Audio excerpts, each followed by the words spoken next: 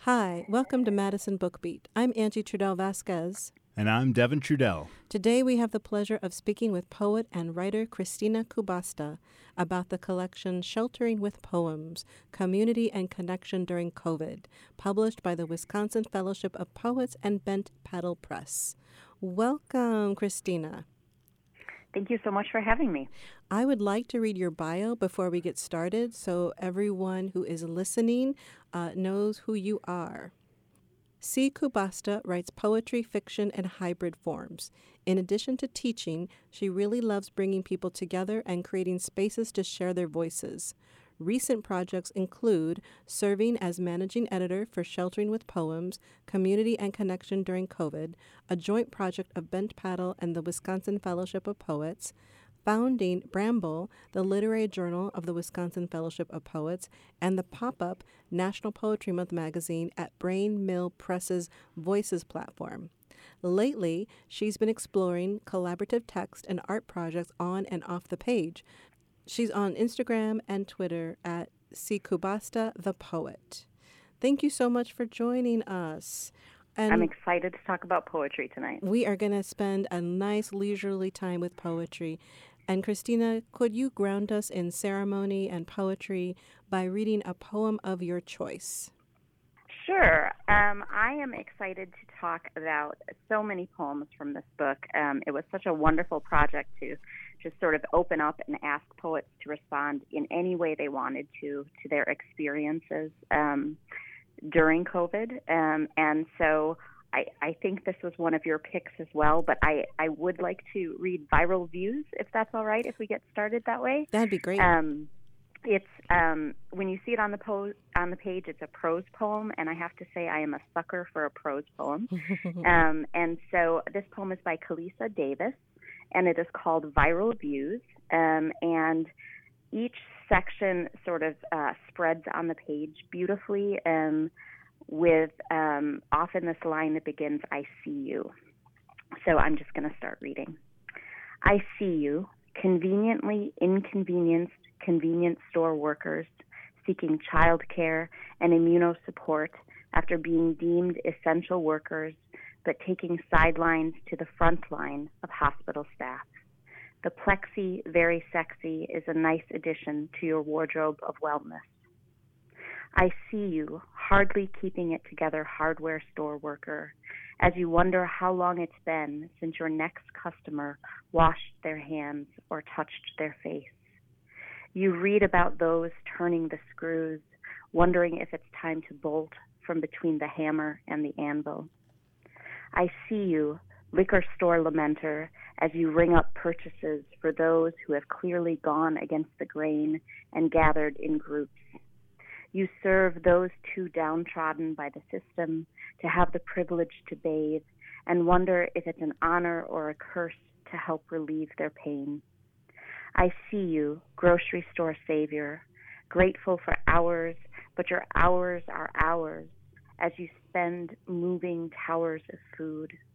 Customers at peak peculiarities, thievery thriving, and still you pray for cleanliness above all as you walk through clouds of coughs. Daycares for nurses, but only memes for food workers, as we are considered essential, but essentially non-essential. Thank yous and tips of the hat, clouded by an empty tip jar and a request to place food not just curbside, but on the curb, as the unwashed pavement is deemed safer than taking a box or a bag from the hands of the person who just filled it. Between claims that this is overblown and claims that we should close our doors, the hours either creep by empty and dead or overflow with production. Between fears of getting sick at work and financial fears for staying home, my eyes either creep by empty and dead or overflow with production. Boy, that poem, like so many in this collection, really brings back that time. As we talked about before we went on air, Angie and I were a couple where I was going out every day as an essential worker. working for, we'll leave it at a very well-known food company, going from store to store. And I really appreciate being appreciated, and this feels sincere the way this poem is written. At the time, there was a need for people to keep working and people to keep eating. The way that our culture appreciated us, the essential workers, felt very insincere, I can say. There would be a segment that would be thanking the essential workers or bang pots and pans together for us. And then they would go to the next segment and you'd see a celebrity saying how hard it was to stay at home in their mansion and something along the lines of everybody's staying at home. And so it felt like to watch that, come home and watch that, it's like, well, they thanked us in one segment, and by the very next segment we had disappeared and everyone's at home. But of course, everybody wasn't at home. Also the idea of being a toxic, we need you to bring us food, but you're also toxic and I don't want to be around you because you may have the virus, really brings back some memories and feelings for me. And Christina, I would say I love a good prose poem too. And there's such alliteration in here, and I like the anaphora, I see you, I see you, I see you. But when you were reading like the sexy plexi or the plexi very sexy, like there's music here. I don't know how you feel about alliteration, but I am a big fan of alliteration. I don't know why you chose this poem necessarily, but those are things that stick out to me. I think that, in thinking about prose poetry, people who write prose poetry and people who are sort of drawn to it, it's more than just prose on the page formatted differently to be a poem. Mm-hmm. And so that the sounds of it and the way it's constructed and the way its concision speaks to a different kind of communication than prose that would be used for just sharing information mm-hmm. or just used in a narrative. Not that prose poems don't have that as well. Mm-hmm. And I think this poem, if you read it on the page, there's also phrases that are linked together by hyphens, like hardly keeping it together, mm-hmm. hardware store worker. And so there's musicality in those lines, but there's also ways in which the nouns pile up on each other to become more powerful or more impactful mm-hmm. in their building that make it work, in addition to the way the first four stanzas begin, I see you, I see you. Right.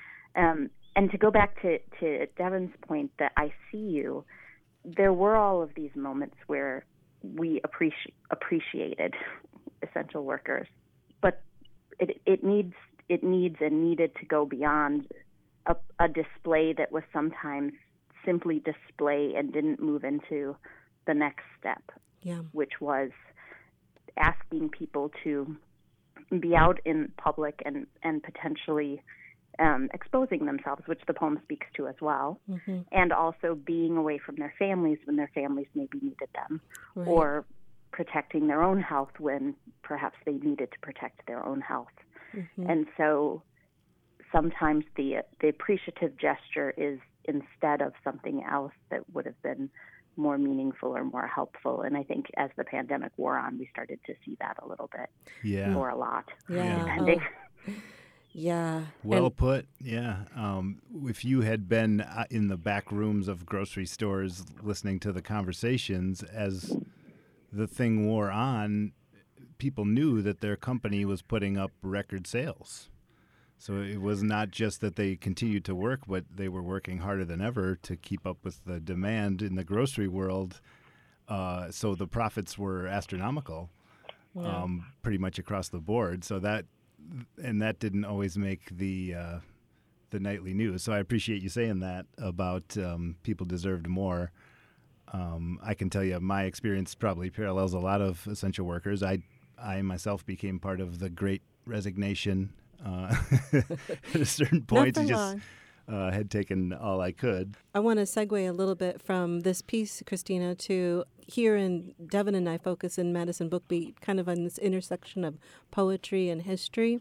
And obviously, like, this captures a particular time, and it came out last spring, this collection.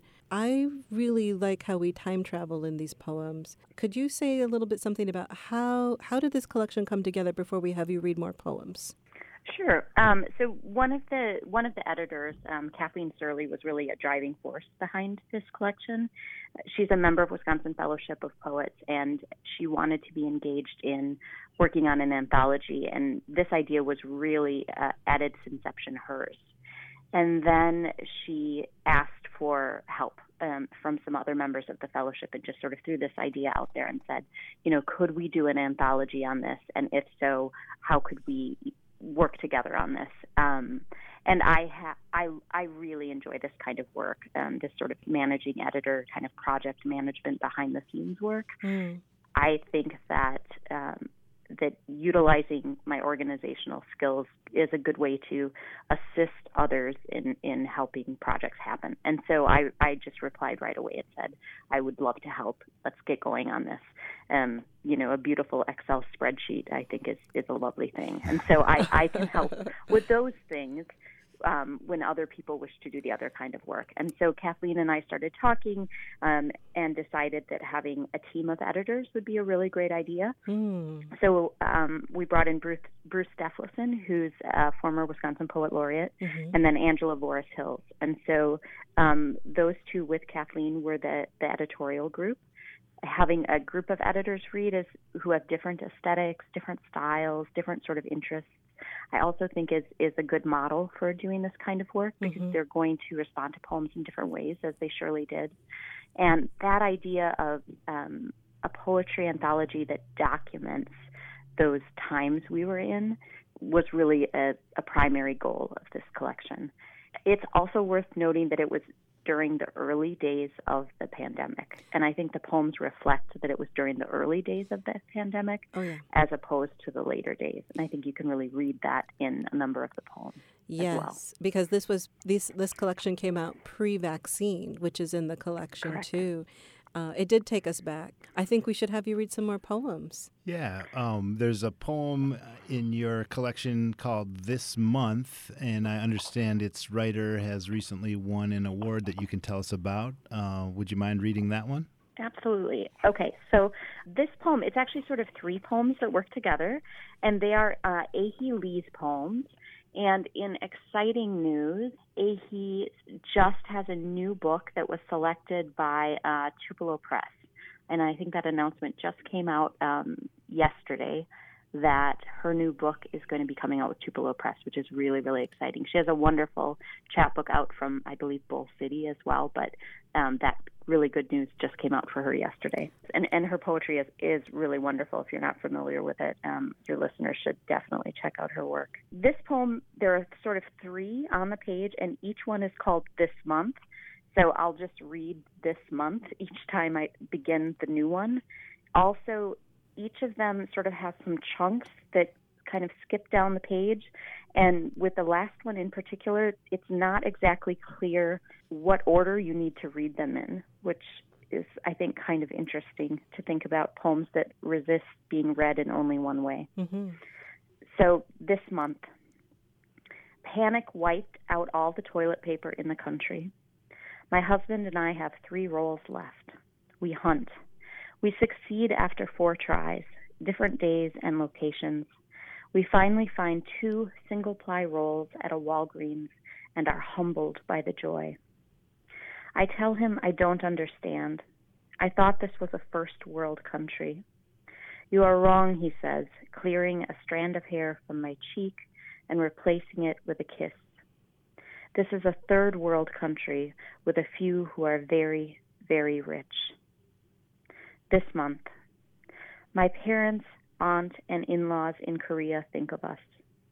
A package of scolding for not being prepared enough. A package of hand-drawn diagrams for hand-sewn masks. A package of fashionable gingham cloth masks and filters. The U.S. government thinks of us, too. They close visa offices and store away green cards.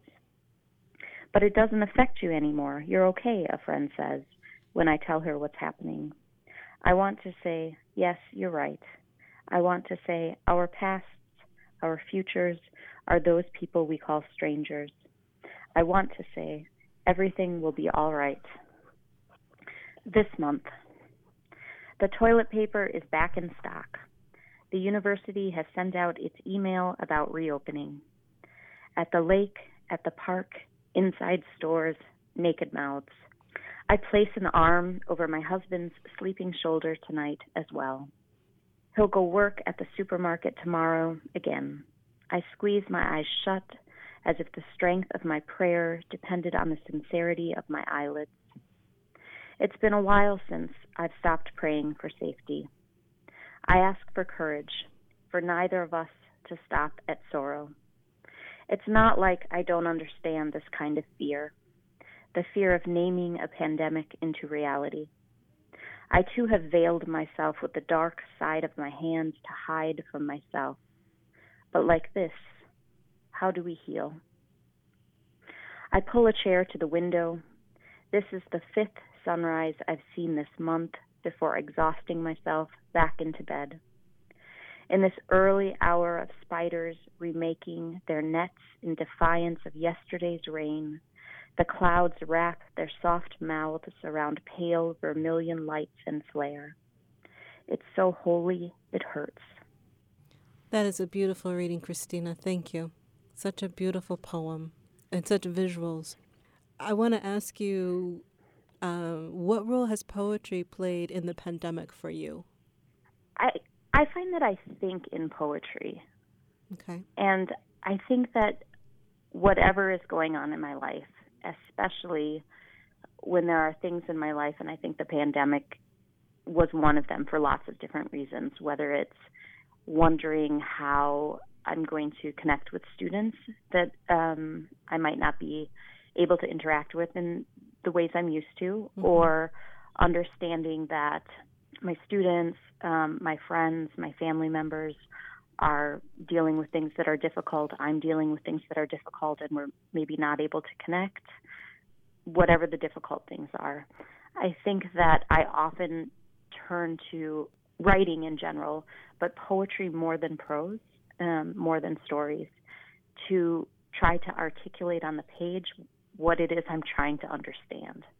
And I think I saw a tweet recently, and I wish I remembered who said it now, that poetry is a way of writing what's unsayable often. And I think that somehow I articulate first in poetry what I'm maybe not able to say to myself. And so I think that the pandemic and a lot of things that happened during that, whether it's dealing with very real and immediate loss, which I think is what a lot of people have been dealing with, whether that's actual loss of people, I think also loss of relationships. I think that a lot of us have experienced that in very real ways. For me, finding a way to get that down is what I do in poetry. As a poet, I have found myself on the page. That's how I defined myself, through poetry. So what you say does really resonate with me, and I want to say Devin's the son of a poet. So he and I have this relationship with poetry that goes way back. When you mentioned loss, one of the ways I've thought about it as it went on, early on we were saying things like, hopefully this is over before the first summer, right? Nobody knew how long it was going to last.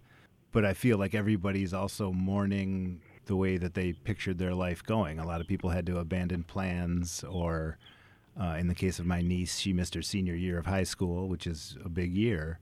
So there's a mourning of what life's potential could be until this thing is over, including all the stages, people acting out or angry about it or sad. So, that's how the idea of loss hit me. Should we have another poem? Well, we should always have another poem. Right? No, that's the last poem. The best thing about this show, Christine, is that as a poet, you get to read and read and read, and it's glorious to have such a long, expansive time. Did you find yourself staying productive? I found myself in a bit of a brain fog at times, especially that first summer. There was almost too much to process to feel like I could put words down. But it sounds like you were working it out on the page. Is that true? I have to recognize how very privileged I was during the pandemic in so many ways, in that my work, was able to move to remote, and I was able to keep doing that. And I have to say that my work, my writing work, is so inspired by my teaching and my interactions with my students that that was able to be quite seamless. And then, with more time, I just sort of started reading to my dog. Oh.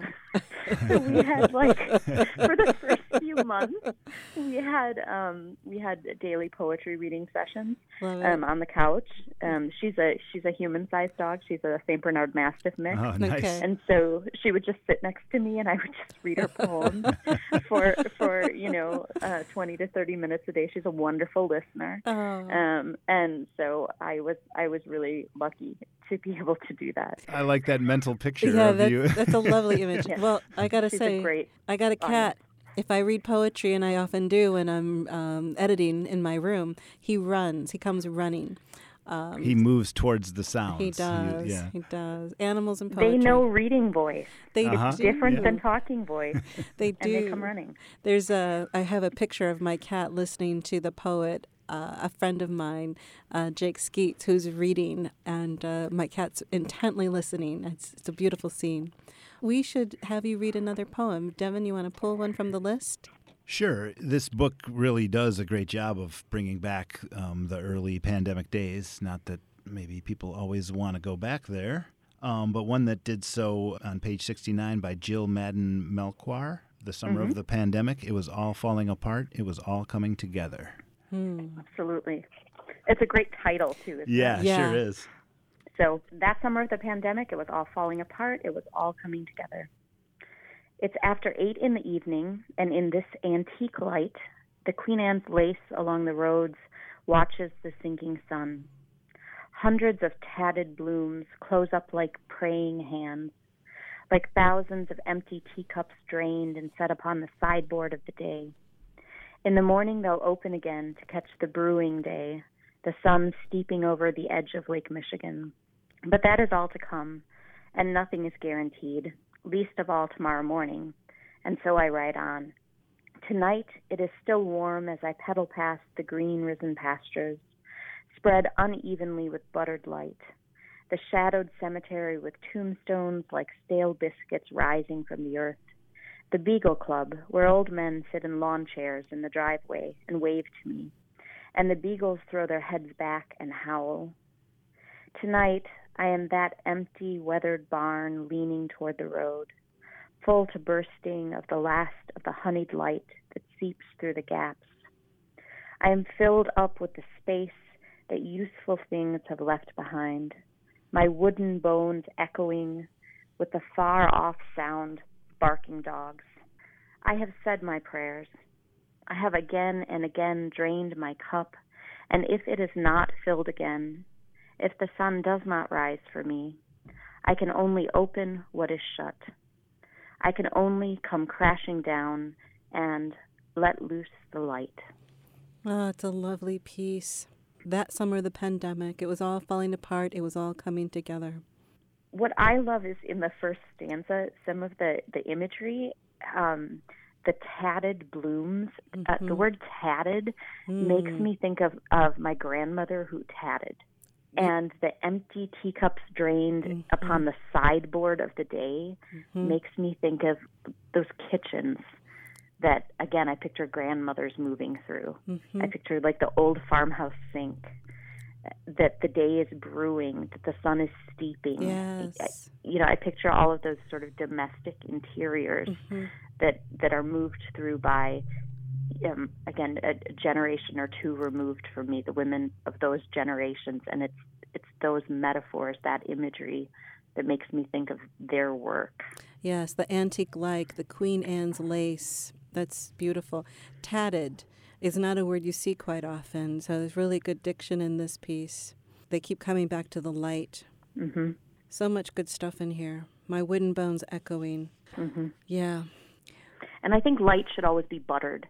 I'm a big fan of butter on everything. I think that, I'm not a margarine person. I'm a full fat person. Oh, yes. So I like that light is buttered. Yes, I'm with you. Full butter, full fat, full Greek yogurt. No, life is too short. Correct. Such a good piece. When you were putting this together, you had your 3 editors and you're the managing editor. Did you have a say in the pieces? Did you select these? I think folks don't quite understand what a managing editor is. Sure. So largely our three editors chose, they had a sort of a voting system that they worked around. And sort of they came up with sort of a rating system for the poems as they came in that sort of leaned toward, two of the three yeses would move them pretty much into the yes column. And then at the end, we kind of looked at the overall shape. And then I made a few suggestions at the end, kind of, and we talked about the kind of the totality of the collection to maybe think, would we like a few more of a particular kind of poem, or do we have a lot of poems that speak to a particular kind of topic maybe, and would we like to bring in some that speak to something else that, maybe there were poems that came in that talked to something, but not many of them arrived in the final batch. So we had a final conversation about that. One of the things I did as managing editor that made work perhaps a little bit easier for the editors who worked primarily to choose the poems is I managed, when submissions came in, I took the names off the submissions so that they were all read anonymously. I handled the communications with the poets, yes, we got your poem, we're reading, and we'll get back to you around this date. Yes, we've accepted your poem, or, it's not the right fit for this. It just takes a lot of pressure off the readers so they can really focus on engaging with the work and not doing some of the housekeeping type work and the logistical type work. I also, when they would have comments or, voting on sort of the pieces, we think this would be a good piece versus we think this piece wouldn't work as well. I just kept all of that organized and communicated between them. So again, they can just really focus on reading the work and not worry about the organizational pieces and the logistical pieces. It just makes life a little bit easier. It does. And I think about the art of curation, having edited a few collections, it really matters how they are put together.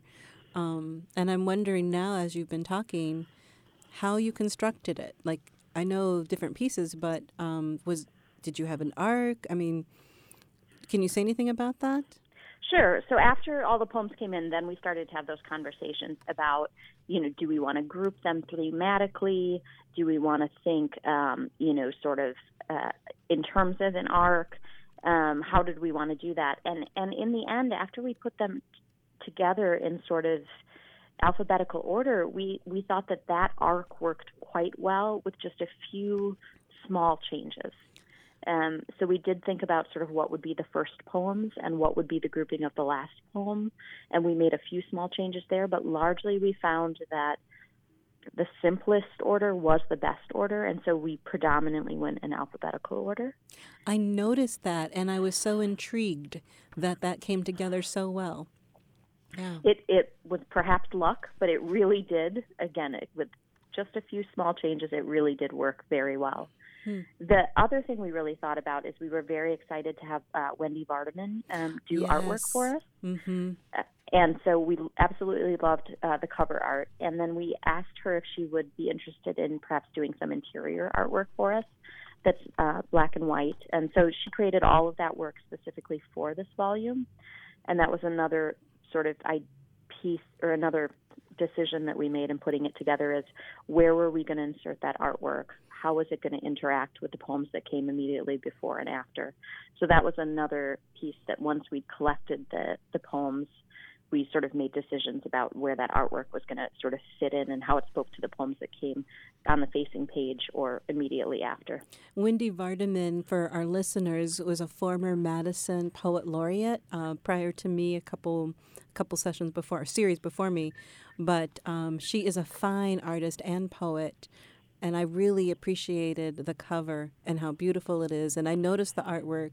And it's not often you find artwork in a poem, in a poetry collection like this. But, yeah. Thank goodness she didn't decide to portray the coronavirus, that horrible ball with all the little things sticking off it. I hate looking at that. I don't think we need to do that. I feel like we should have you read another poem, Christina. Do you have a favorite one that you really want to read? Because I know we want to talk about new projects in addition to this collection. And I want to make sure that if you have a burning desire to read a particular piece, that we don't overlook that. I've really liked a number of the ones we've read. So I don't know that I would. Okay. I don't know that I'd have another one to throw in. I really liked a lot of the choices that you've suggested. Okay. Good. We've had you read some of the longer ones. Maybe we could do a couple shorter. Sure. Sure. So on page 49, there's one called Contemplation, if you wouldn't mind reading that. Sure. And it is, I think, so this is Jeffrey Johannes' poem, and I believe it's part of a series. So this one is his Contemplation 14. And it does start with an epigraph, "What is the news tonight?" So last night, my friend in Minneapolis sat on a lawn chair in his yard drinking tea. It was his turn to watch over the neighborhood in the wild darkness. Ash in the wind, flames just blocks away, the voices of crickets. I know this is referring to the aftermath of the murder of George Floyd. And I had poet friends in that area at the time. And I remember that, and it brought it back, what we went through. It's not just the pandemic, but the unrest, and felt like the country was on fire for a while. Really evokes the feeling of sitting in your yard, which many of us were confined to. Mm-hmm. And it's relatively serene where you are, but you know that outside in the world, crazy things are happening. So that really brought it out for me. Do you want to say any more about that writer? So I think that in the project being a joint project between Bent Paddle and Wisconsin Fellowship of Poets, it was exciting to be able to see a number of poets who have been really a part of the Fellowship of Wisconsin Fellowship of Poets. And if people aren't aware, we're a statewide organization that is a long-running organization that does a whole bunch of projects, but really has at its heart this idea of fellowship, of poets gathering together. And Jeffrey is one of those poets who has been a long time part of that fellowship. And so it was really wonderful in the volume that resulted to see names that we know because we gather together as poets and talk poetry, and then also to see, as in Calissa Davis, who was one of the first poem I read, new voices coming into the volume. Mm-hmm. And so as a volume of Wisconsin poets, it was just really sort of wonderful to see that mix of names that we might have seen before, and then also provide this platform for poets at least I hadn't met yet on the page, which was one of my joys in doing this project. Nice. We should mention to our listeners, in case they're tuning in and they're wondering what's going on, we are Madison Bookbeat, and we are talking with Christina Kubasta on the collection Sheltering with Poems, Community and Connection During COVID. And I also am so glad you brought up Wisconsin Fellowship of Poets, because they're so integral to the scene here in Wisconsin, and we have so many fine poets here. But I would also like you to talk a little bit about Bent Paddle Press and your other projects you have going on as well. So Bent Paddle Press is a small press that is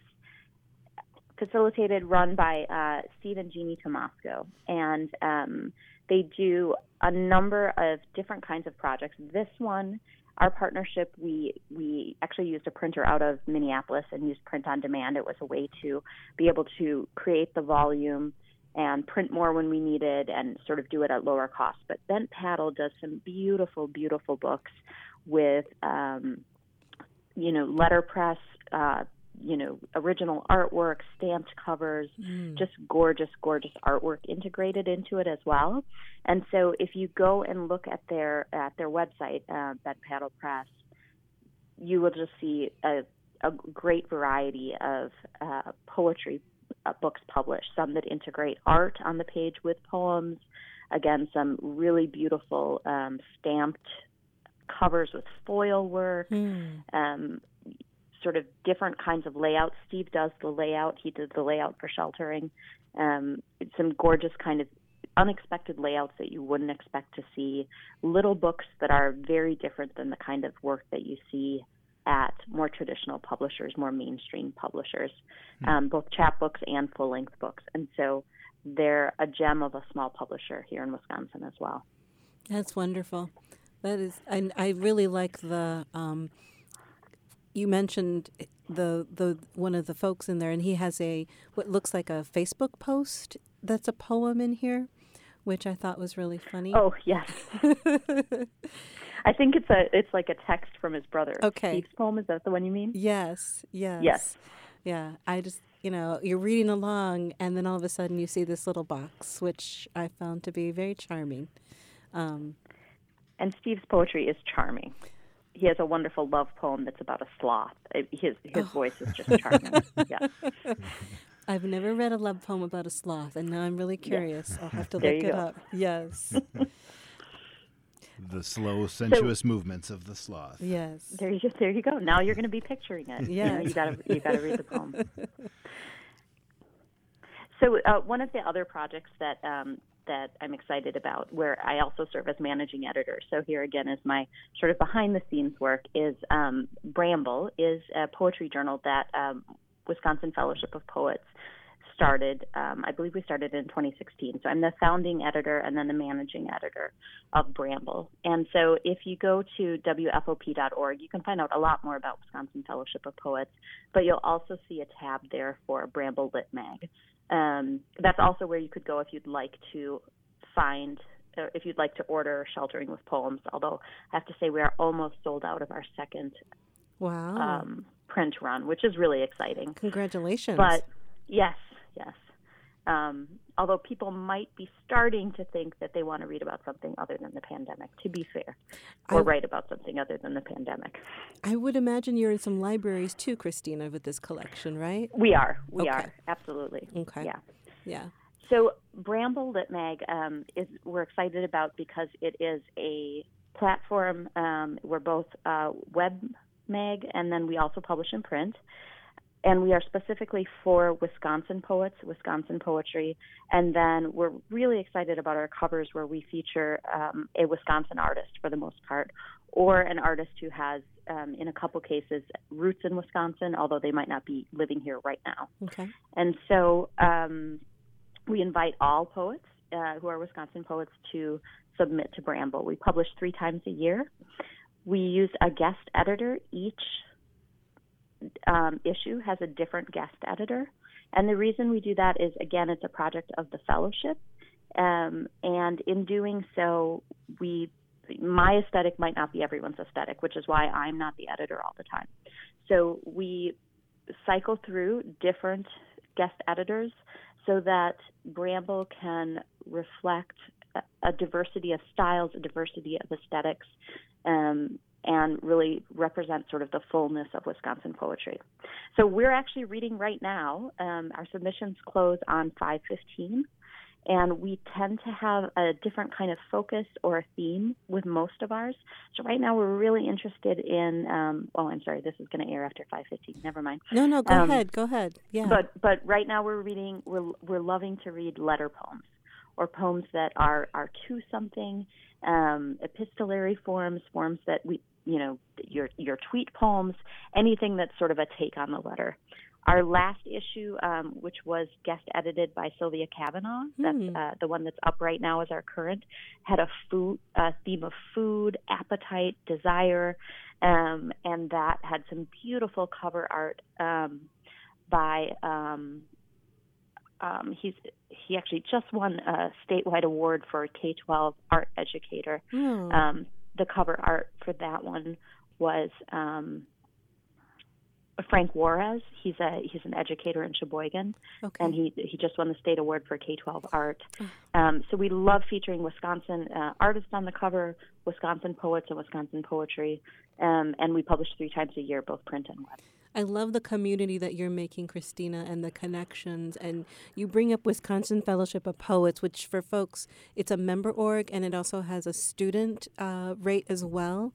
But and you talk about poetry having guest editors. It reminds me of democracy and diversity of thought and opinion and styles. And it is really beautiful that you're making all this, and you teach, and you have a love for your students. So how do you balance all of this, the managing, the writing, the teaching, and your own creative process? For me, I think they feed each other. So it's not so much a question of balancing. It's that they, rather they actually sort of improve each other. I write more, quite frankly, certainly poetry. Prose, sometimes if I'm working on a short story or a novel, I do need a little more time. But when it comes to poetry, I tend to write more poetry when I'm teaching because, something that happens in class will be inspired by, it will inspire a poem. If I'm teaching poetry, a student will have a brilliant thing to say about a particular piece of literature we're reading or an author, and that gets me thinking. Or their project. When I'm teaching creative writing, I tend to do the exercises alongside my students. And so that's always got me creating. So I think that the more ways we create community and that we're in community also redounds on us and inspires us. So as opposed to seeing that taking away from my creative time, I think that actually adds to my creative time. I'm with you. When I teach poetry, if I give students an exercise, I usually participate because it's a moment for me as well. And I'd have to ask you a question about your own work because I'm just curious from a poet's point of view. How many edits do your poems go through? Well, that's a hard question because what do you mean by many and what do you mean by edits? Well, so I practice first thought, best thought, but I always edit. There's only 2 poems in my whole life that came out full-born, but I have a long process, and I really love the editing. Like the inspiration's easy, but the editing is where I really enjoy getting into the nitty-gritty and color coding sounds and just, writing all the beats down. So I'm just curious about your process for editing your own work. I would say that probably any given poem goes through maybe 15 or 20. And then when I read it aloud to an audience, I realize how many more I need to go. And I don't mean reading to my dog because she loves everything I do. I mean, when I get up and read it in front of people, then I hear, no matter how many times I've read it aloud to myself, then I hear every moment of awkwardness or glitch that's still in there, and I need to go back and do many more. I 100% agree with you. When I teach, I say a poem isn't done until you've read it to people outside of your home or your dining room or your animals or your partner, because it changes when you read it aloud to people, like at a reading or at an open mic. It's part of my process too. So it's really good to hear you say that, because sometimes I think I've become obsessed and I don't know when to let go sometimes, but yeah. It sounds like you're saying obsession in this case is a bad thing. Well, I mean, I have a room of my own, and my books go on my wall, and that's how I edit, and I look at the inner architecture, but I could just, geek out on that for days, and that's me. Yeah. But I enjoy it, and it sounds like you enjoy the process, too. Speaking of which, we do have the writer of a poem that appears on page 100 called Morning. Morning Ends with a Caw. As a special guest, the host, my wife, Angie, Madison's Poet Laureate, will read hers. So, Christine, I really appreciate this poem in here because it's such an odd poem. And for the people who can't see, and forgive me for reading when it should be all about you, but it's morning as in MOURNING, then morning as in good morning. Morning ends with a caw. We lost those paper boys that summer. Safety flags dashed. No bottom of the well to cradle you for the rescue. They vanished. Before, it was just us girls, mothers, fathers, sisters, brothers, cousins, cling to empty hands. At the bus stop before school, a slow car invoked a mad pelt toward neighbor bushes, a blue spruce, a fence's slim-slat protection. The Hammond organ pounds the glass with its black and white keys. I drink coffee on my deck while the world burns below. Metallic beetles clamp geranium leaves, species from another planet, fugitives in disguise, scarlet head, eyes. Little guy next door cannot speak. Mother chain smokes hatching, shares her cigarette, fingertips to lips, wrist hand off, pregnant together, remote. There is sound in silence, she thinks. Now marigold is the color of hope, and she trusts in dandelions, sunflowers, the sun past rising, butter, its salty forever taste, banana pudding. Our dessert most meals, a quick whip, steak night, brilliant, knife and fork, divine kid bites. To turn the channel, use pliers, dear. Salad days, garden prayers, us as little girls, who knew we had it easy? Yellow, my season of color, snapdragons, gold car, summer shoulder sweaters slip at a concert, fall to the grounds. 2 wheels christen asphalt, chicas sail on the street, pink neon streamers surrender, braids spiral in their hair. Rabbit squirrels haunt the bird feeder, deck yoga, oak branches overhead.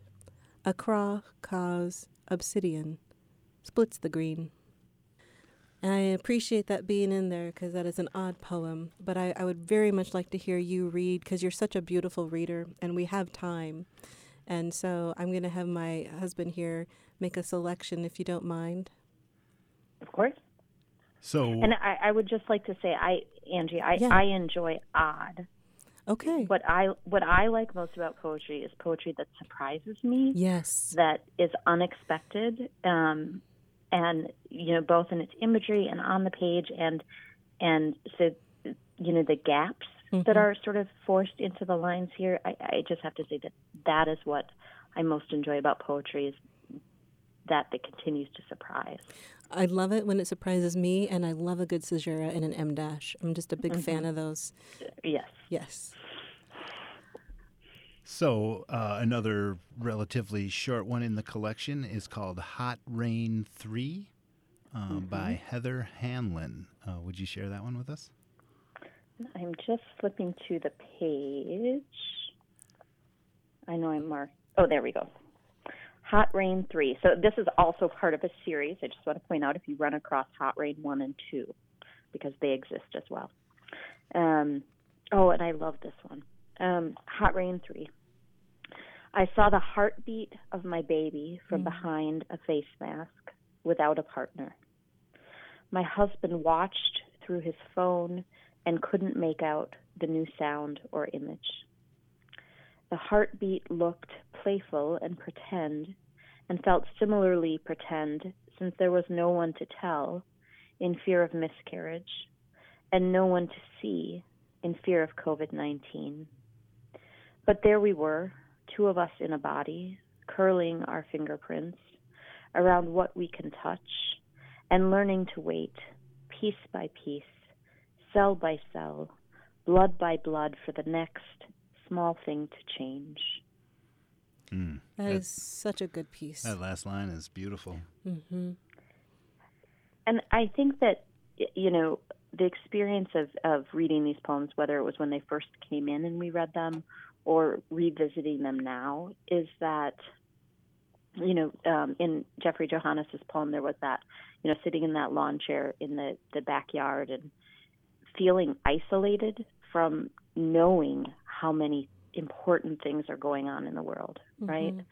And also feeling isolated from what's going on in the household next door, and feeling isolated from, your best friend's going through something, but you can't touch them. You can't, but you don't know. And, this moment in this poem, this is happening, and you're apart from your partner, but also you're not going to tell anybody yet, and maybe you wouldn't anyway, but also maybe you really won't right now either. Right. All of the small and large ways that we were maybe extra isolated or extra insulated from each other because by necessity we needed to be. And here we are going through this massive thing collectively, globally, and these poems bring us together. Like, they truly are creating community.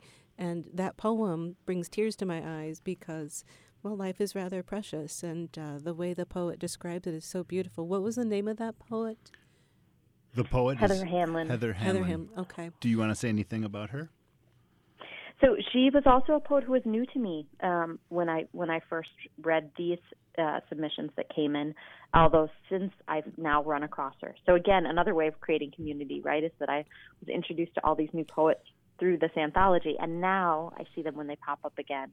Either, they might share some poems with Bramble, or I might run across them, in another publication. But my world and my reading has expanded through this work too, which, is lovely, I think. I'm glad for it at any rate. Yeah. I don't know if people understand what it is to publish other people's work, how much joy it is in bringing new voices or bringing a collective voices together from all different backgrounds into one collection like that. That's really beautiful work and important. I was just going to say, it feels strange to think like, oh, I know that poet. I mean, I don't know that poet in any way, but it is a friendly and an intimate thing to think, oh, I remember that line you wrote. Yes. You do feel as if you've had an experience alongside when you read a poem like that, or any of these poems that we've shared, something meaningful, and you've experienced it through their language and through their depiction of experience. Well, we are almost at the end of our time, and Devin would like you to read one more poem.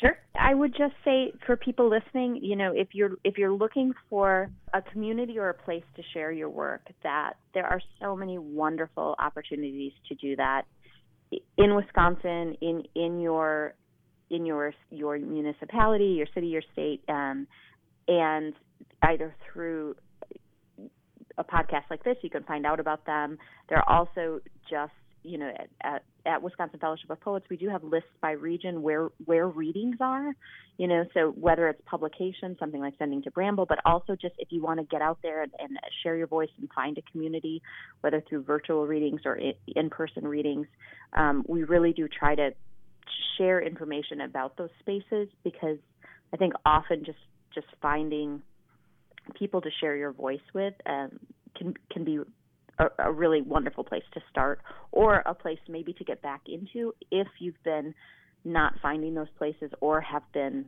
feeling a little more isolated throughout this time we've been in together. That's wonderful. That's very in keeping with the spirit of what we're trying to do. So appreciate that. Thank you so much for being here. This is a great collection, Sheltering with Poems, Community and Connection During COVID. And again, where can people get a copy while they last? So if you go to WFOP.org, we do have just a few copies left. And if you go to our store, you can click on the link there and find it. That's also a great place to go to find out any other information. And do check out Bramble while you're there as well. Okay. So we're going to ask you to read one more short one. Thank you again for being here. And it's on page 79. It's entitled Anxiety. And tell us whatever you know about the writer. So I know this writer on the page and through email. We have not met in person yet, I don't think. But I feel like I've read a number of her poems so far. So it's Elizabeth Harmodus Park, and it is called Anxiety. So here's Anxiety. If you have no pill to take, you'll have to do whatever you can. So start by washing your face, then brush your teeth, comb your hair, do a few chores, just the easy ones. Make the bed, take out the trash. Be sure to open a window or two for fresh air, whatever the weather. Put on some easy listening music. Crooners and swing works well too. Sit down in a comfortable chair. Open the dog-eared, brittle pages of your mother's old prayer book. Mm-hmm. Thank you, Christina. You have been listening to Madison Bookbeat. Stay tuned this afternoon for All About Jazz with Alex Welding-White. The Insurgent Radio Kiosk is up next. I've been your host, Angie Trudell-Vasquez. And I'm Devin Trudell. Keep it tuned here to Community Radio, WORT 89.9 FM Madison. Special thanks to Sparkhammer Music for our theme song.